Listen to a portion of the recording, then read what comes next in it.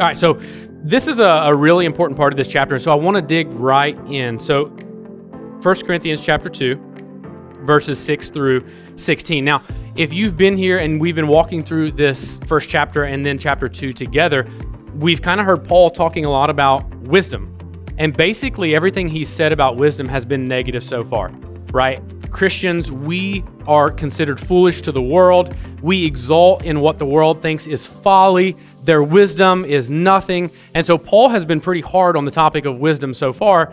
And one of the things he is kind of concerned with here in the church in Corinth is, okay, well, maybe they're going to accidentally think that I don't value the idea of wisdom. And so in verse 6, he starts talking about wisdom from a Christian perspective. That is, how a Christian should view, value, and desire wisdom. So starting in verse 6, he says, "Yet among the mature we do impart wisdom, although it is not a wisdom of this age or of the rulers of this age who are doomed to pass away. But we impart a secret and hidden wisdom of God, which God decreed before the ages for our glory. None of the rulers of this age understood this, for if they had, they would not have crucified the Lord of glory. But as it is written, what no eye has seen, nor ear heard, nor the heart of man imagined, what God has prepared for those who love him. These things God has revealed to us through the Spirit. For the Spirit searches everything, even the depths of God. For who knows a person's thoughts except the spirit of that person which is in him? So also no one comprehends the thoughts of God except the Spirit of God. Now we have received not the spirit of the world, but the Spirit who is from God, that we might understand the things freely given us by God. And we impart this in words not taught by human wisdom, but taught by the Spirit, interpreting spiritual truths to those who are spiritual."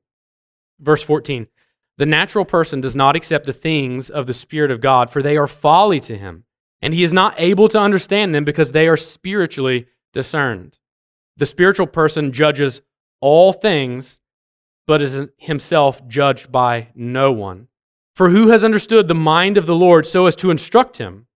But we have the mind of Christ." All right, let's pray and we'll dig in. Father God, I pray that you would be with us this time. I pray that you would allow us to give our attention to your word and what you would have us to hear and understand.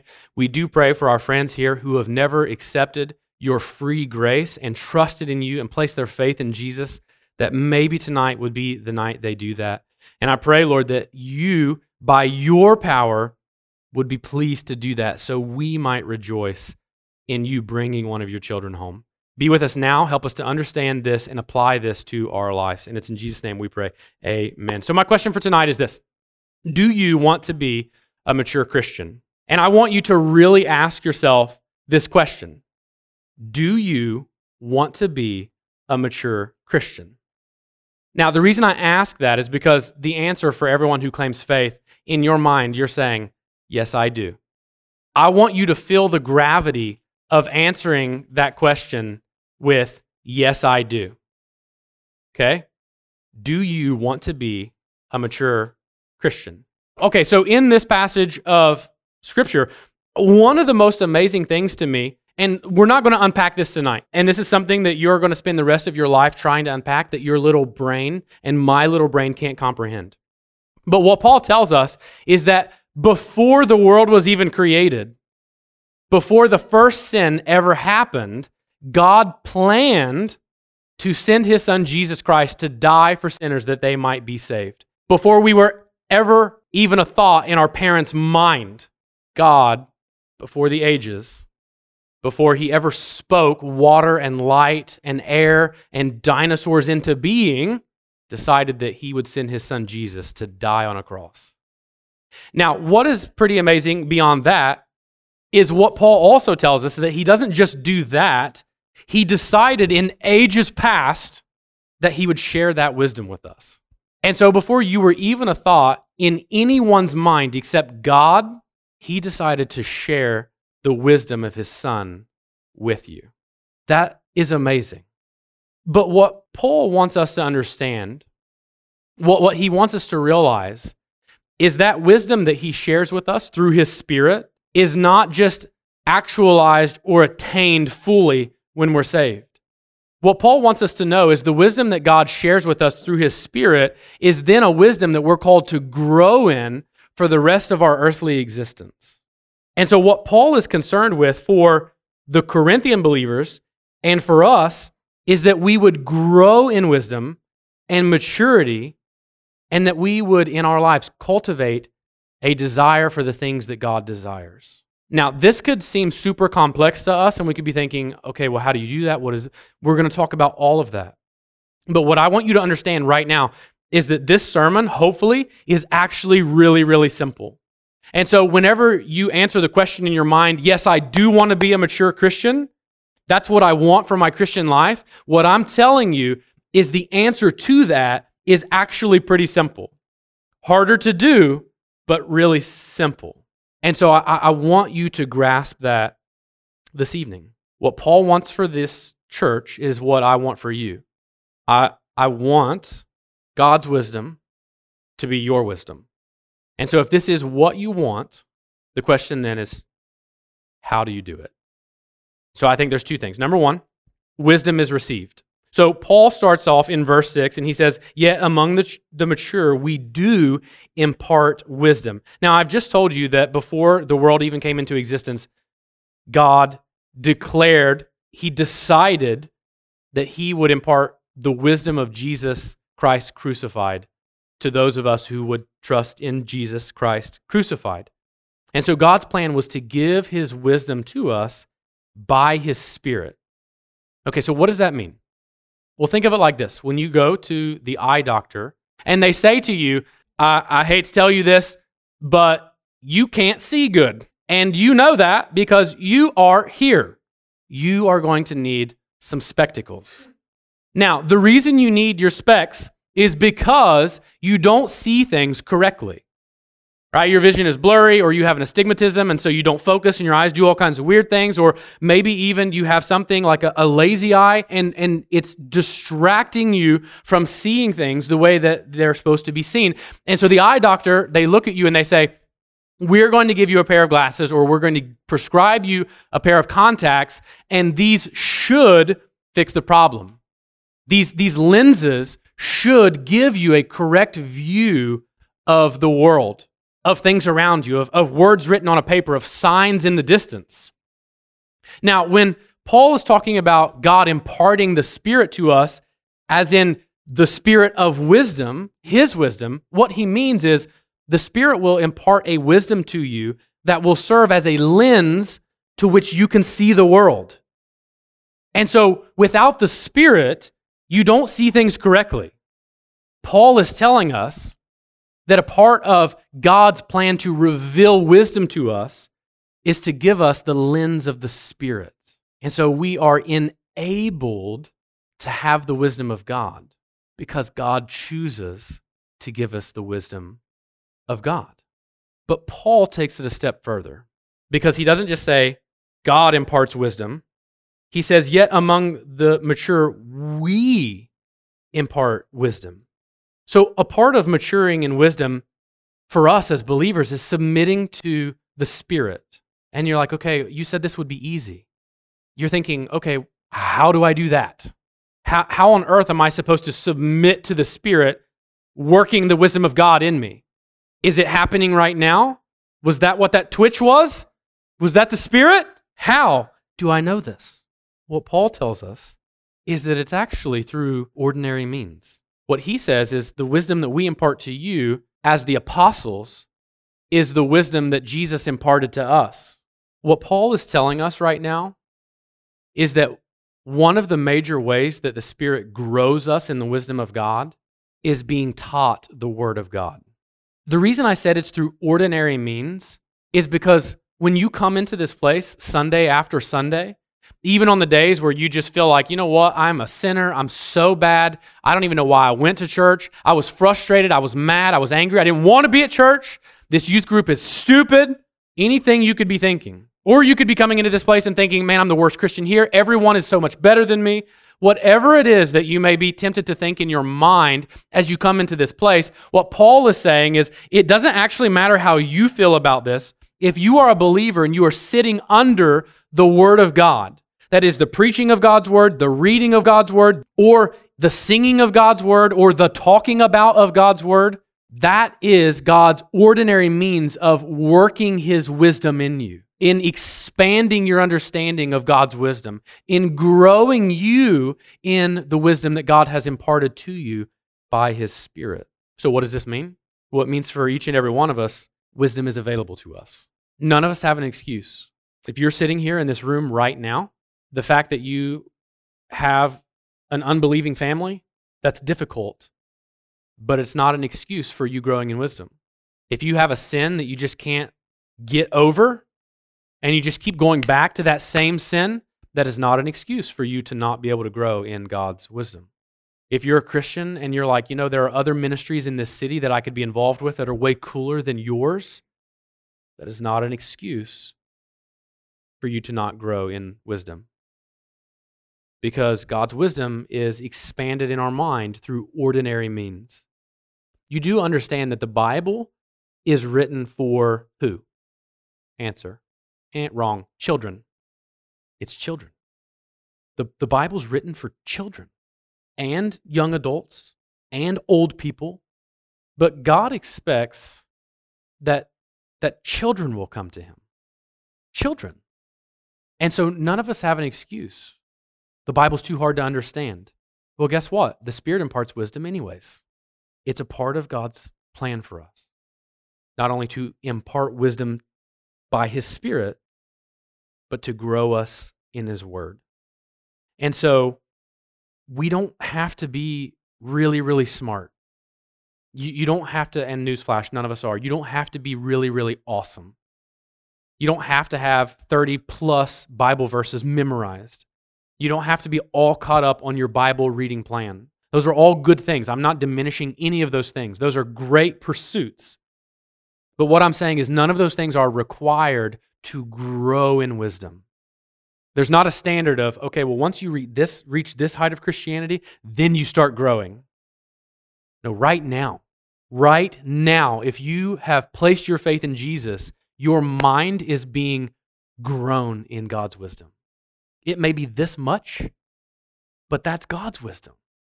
What could God do with this much growth in your life tonight? Answering the question, do you want to be a mature Christian? If the answer is yes, then if you got just this much of God's wisdom tonight, could you imagine? That much is meteoric in your life because it's not your wisdom, it's God's wisdom. It's a divine, miraculous, like earth-shattering wisdom. And in our lives, it may not feel that big, but it is. And so it's not by who we are or how awesome we are. It's simply by absorbing the Word of God that we grow in this wisdom. We take God's Word in, we sit under it in preaching, we read it, we take it in, we absorb it, we soak in it, and then we model our lives after it. That's how you mature. All right, so here, I want to take a little break and ask a question. So what do we mean when we say that Jesus and the cross are the wisdom and power of God? So in chapter 1 of 1 Corinthians, and I want to go back and revisit this because I don't want to assume that we all are on the same page. So what do we mean, and what does Paul mean in chapter 1 when he says Jesus and the cross are the wisdom and power of God? Well, number one, it means this. It means that Jesus and the cross are the way that God shows us his wisdom and power. Oh my, wow, I'm a genius. I should write books, right? It simply means what it means. Now, why is that important? Because all of the Bible is for the purpose of showing us that we are sinners and that Jesus is the Savior of sinners. That's what the whole Bible is about. There are all kinds of different books, all kinds of different stories, all kinds of different characters, all kinds of different genres, but the overarching theme of the entire Bible is revealing to sinners that Jesus is the Savior. That's the message of the whole Bible. And so whenever we say that Jesus and the cross are the revelation of God's wisdom for us as human beings, it means that the only thing in life that we should really be concerned about is finding Jesus and following Jesus, because we are the sinners who are lost and need to be found. That's why, to us, Jesus is and the cross are the wisdom and power of God, because we are sinners in need of a Savior, and in God's wisdom and power, He has provided Jesus the Savior. That's the whole Bible. And number two, the wisdom and power of Jesus and the cross, they are not only something that's true, they are also something that illuminate our life, right? They enable us to know what God wants for us. Jesus and the cross, they give us meaning in life. Jesus and the cross, they give us the lenses to see reality as God sees it. So think about it like this. You're going about your day and you're thinking, should I make this choice? Okay, would Jesus make this choice? Is this a choice that makes a mockery of the death of Jesus for my sin? Is this thing honoring to God or not? Think about it like this. Should I sacrificially serve others? Well, number one, the Bible says, yes, you should. But secondly, Jesus gave up His life in service to sinners. Or maybe this, should I live for God's purposes?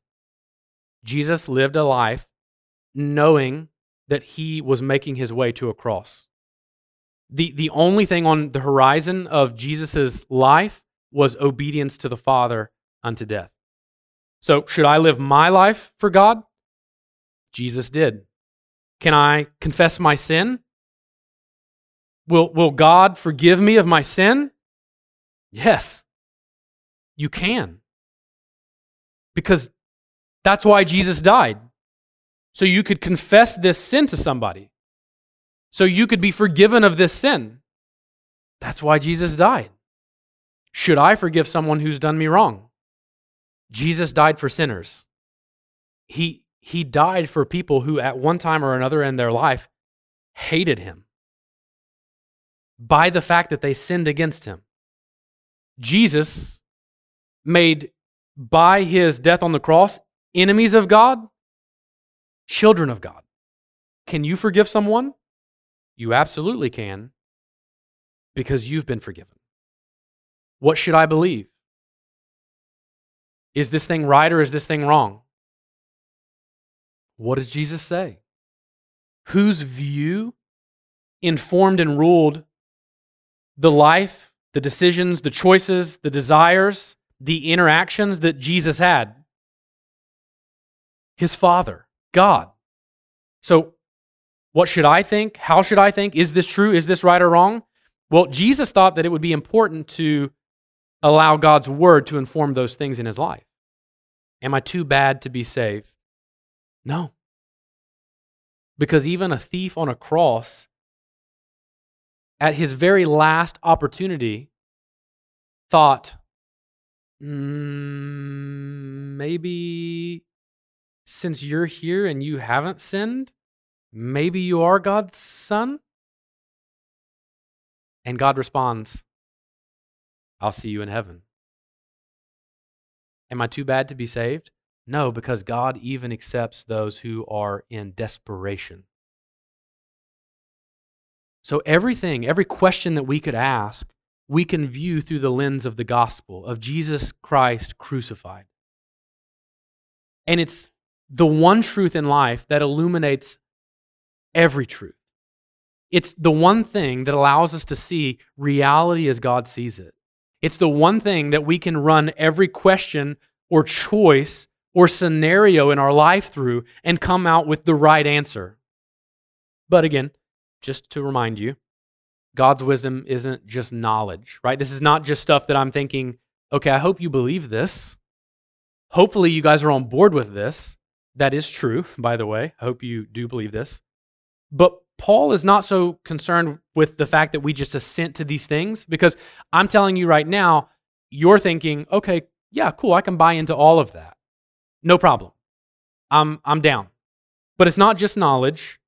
Point number 2, wisdom is lived. Number 1, wisdom is received. Number 2, wisdom is lived. So I don't want to make this overly complicated for us at all. A true mark in our lives that we have received the wisdom of God is an ongoing, albeit imperfect, desire for God's wisdom. Again, should I not author books? You're thinking, you're so smart I can even grasp that, right? That's what you're thinking. No, you're not, because it's simple. A mark in our life that we have been given the wisdom of God is an ongoing desire for God's wisdom. This is what Paul is reminding this church, this messed up church in Corinth. Hey, don't act like that. Remember what I told you when I preached the gospel to you when I was there. We don't act like that. As a reminder, we don't do that. We're Christians. We're called to live this way. Remember, we're the sanctified ones. We're the ones who have been plucked out of the world and placed together as the church.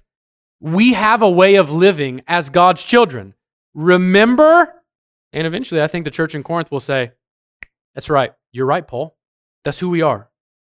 Because we're God's people, and a part of maturing is desiring God's wisdom. So verse 9, he says, the mature are those who love him. That's really important. If you are struggling with assurance of salvation right now, my question for you is this. Do you love God more than you love yourself? Now, as a true believer, the answer is easy, yes. Your life may be much more difficult to live that way, but the easy answer for you as a believer is yes. I do love God more than me. The mature are those who, Paul says, love him, God. That means those who seek God's ways. Again, we're not talking about being perfect. We're just talking about people who long and desire for God's desires to be their desires. So for those of you who have said, yes, I do want to be mature in my Christian faith, my response to you would be desire the things God desires. Seek them out. Make them a part of your life. And then finally, as he ends, an implication of the fact that we have been given the wisdom of God by the Spirit, and that by the Spirit and through ordinary means like preaching and teaching, reading the Bible, we are grown in that wisdom. A byproduct of that is that we are the judges of right and wrong. Now, I think this is really important for you to understand because you live in a world where you are constantly being told that your way is the wrong way and that the world's way is the right way. We are now in our lifetimes, in this moment, facing one of the most intense moments of indoctrination from the world. I hope you realize that. Now, I say along the lines of like gender and sexuality, those things, the church failed on those things like 20 years ago. They horribly botched it because the church is supposed to be about bringing sinners in and loving them and being a hospital for people who are wounded by sin. And we didn't do that. Instead, we just hated those people. And then we had our own little secret sins that we never talked about, but then we hated all the people that had like the gross sins. That's not the church.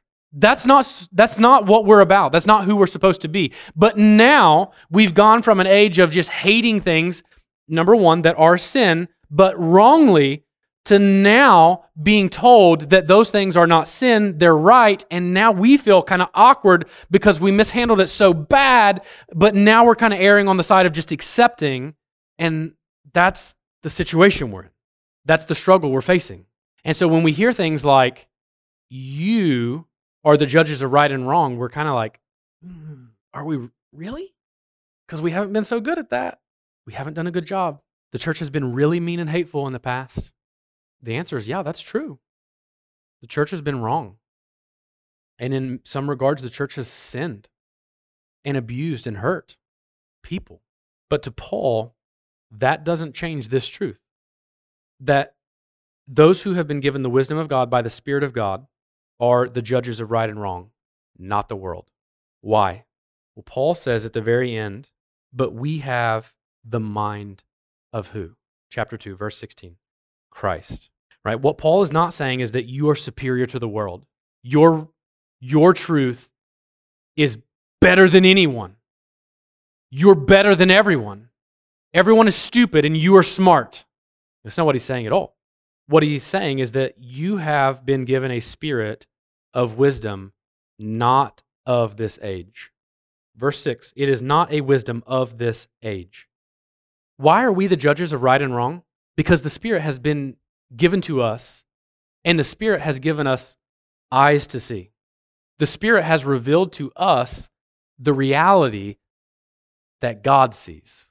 That is a really hard position sometimes for you to be in, knowing that what was written in this book that was compiled thousands of years ago is actually true reality, that it actually does dictate the way we think, the choices that we make, and what is right and wrong in the world. But if you claim to be a believer, then what Paul is telling you is that you're not just smart because you're a Christian, you're wise because you have the mind of Christ. Two things. Number one, that means you have a responsibility to represent the mind of Christ in the world. It means you stand against sin and stand against falsehood.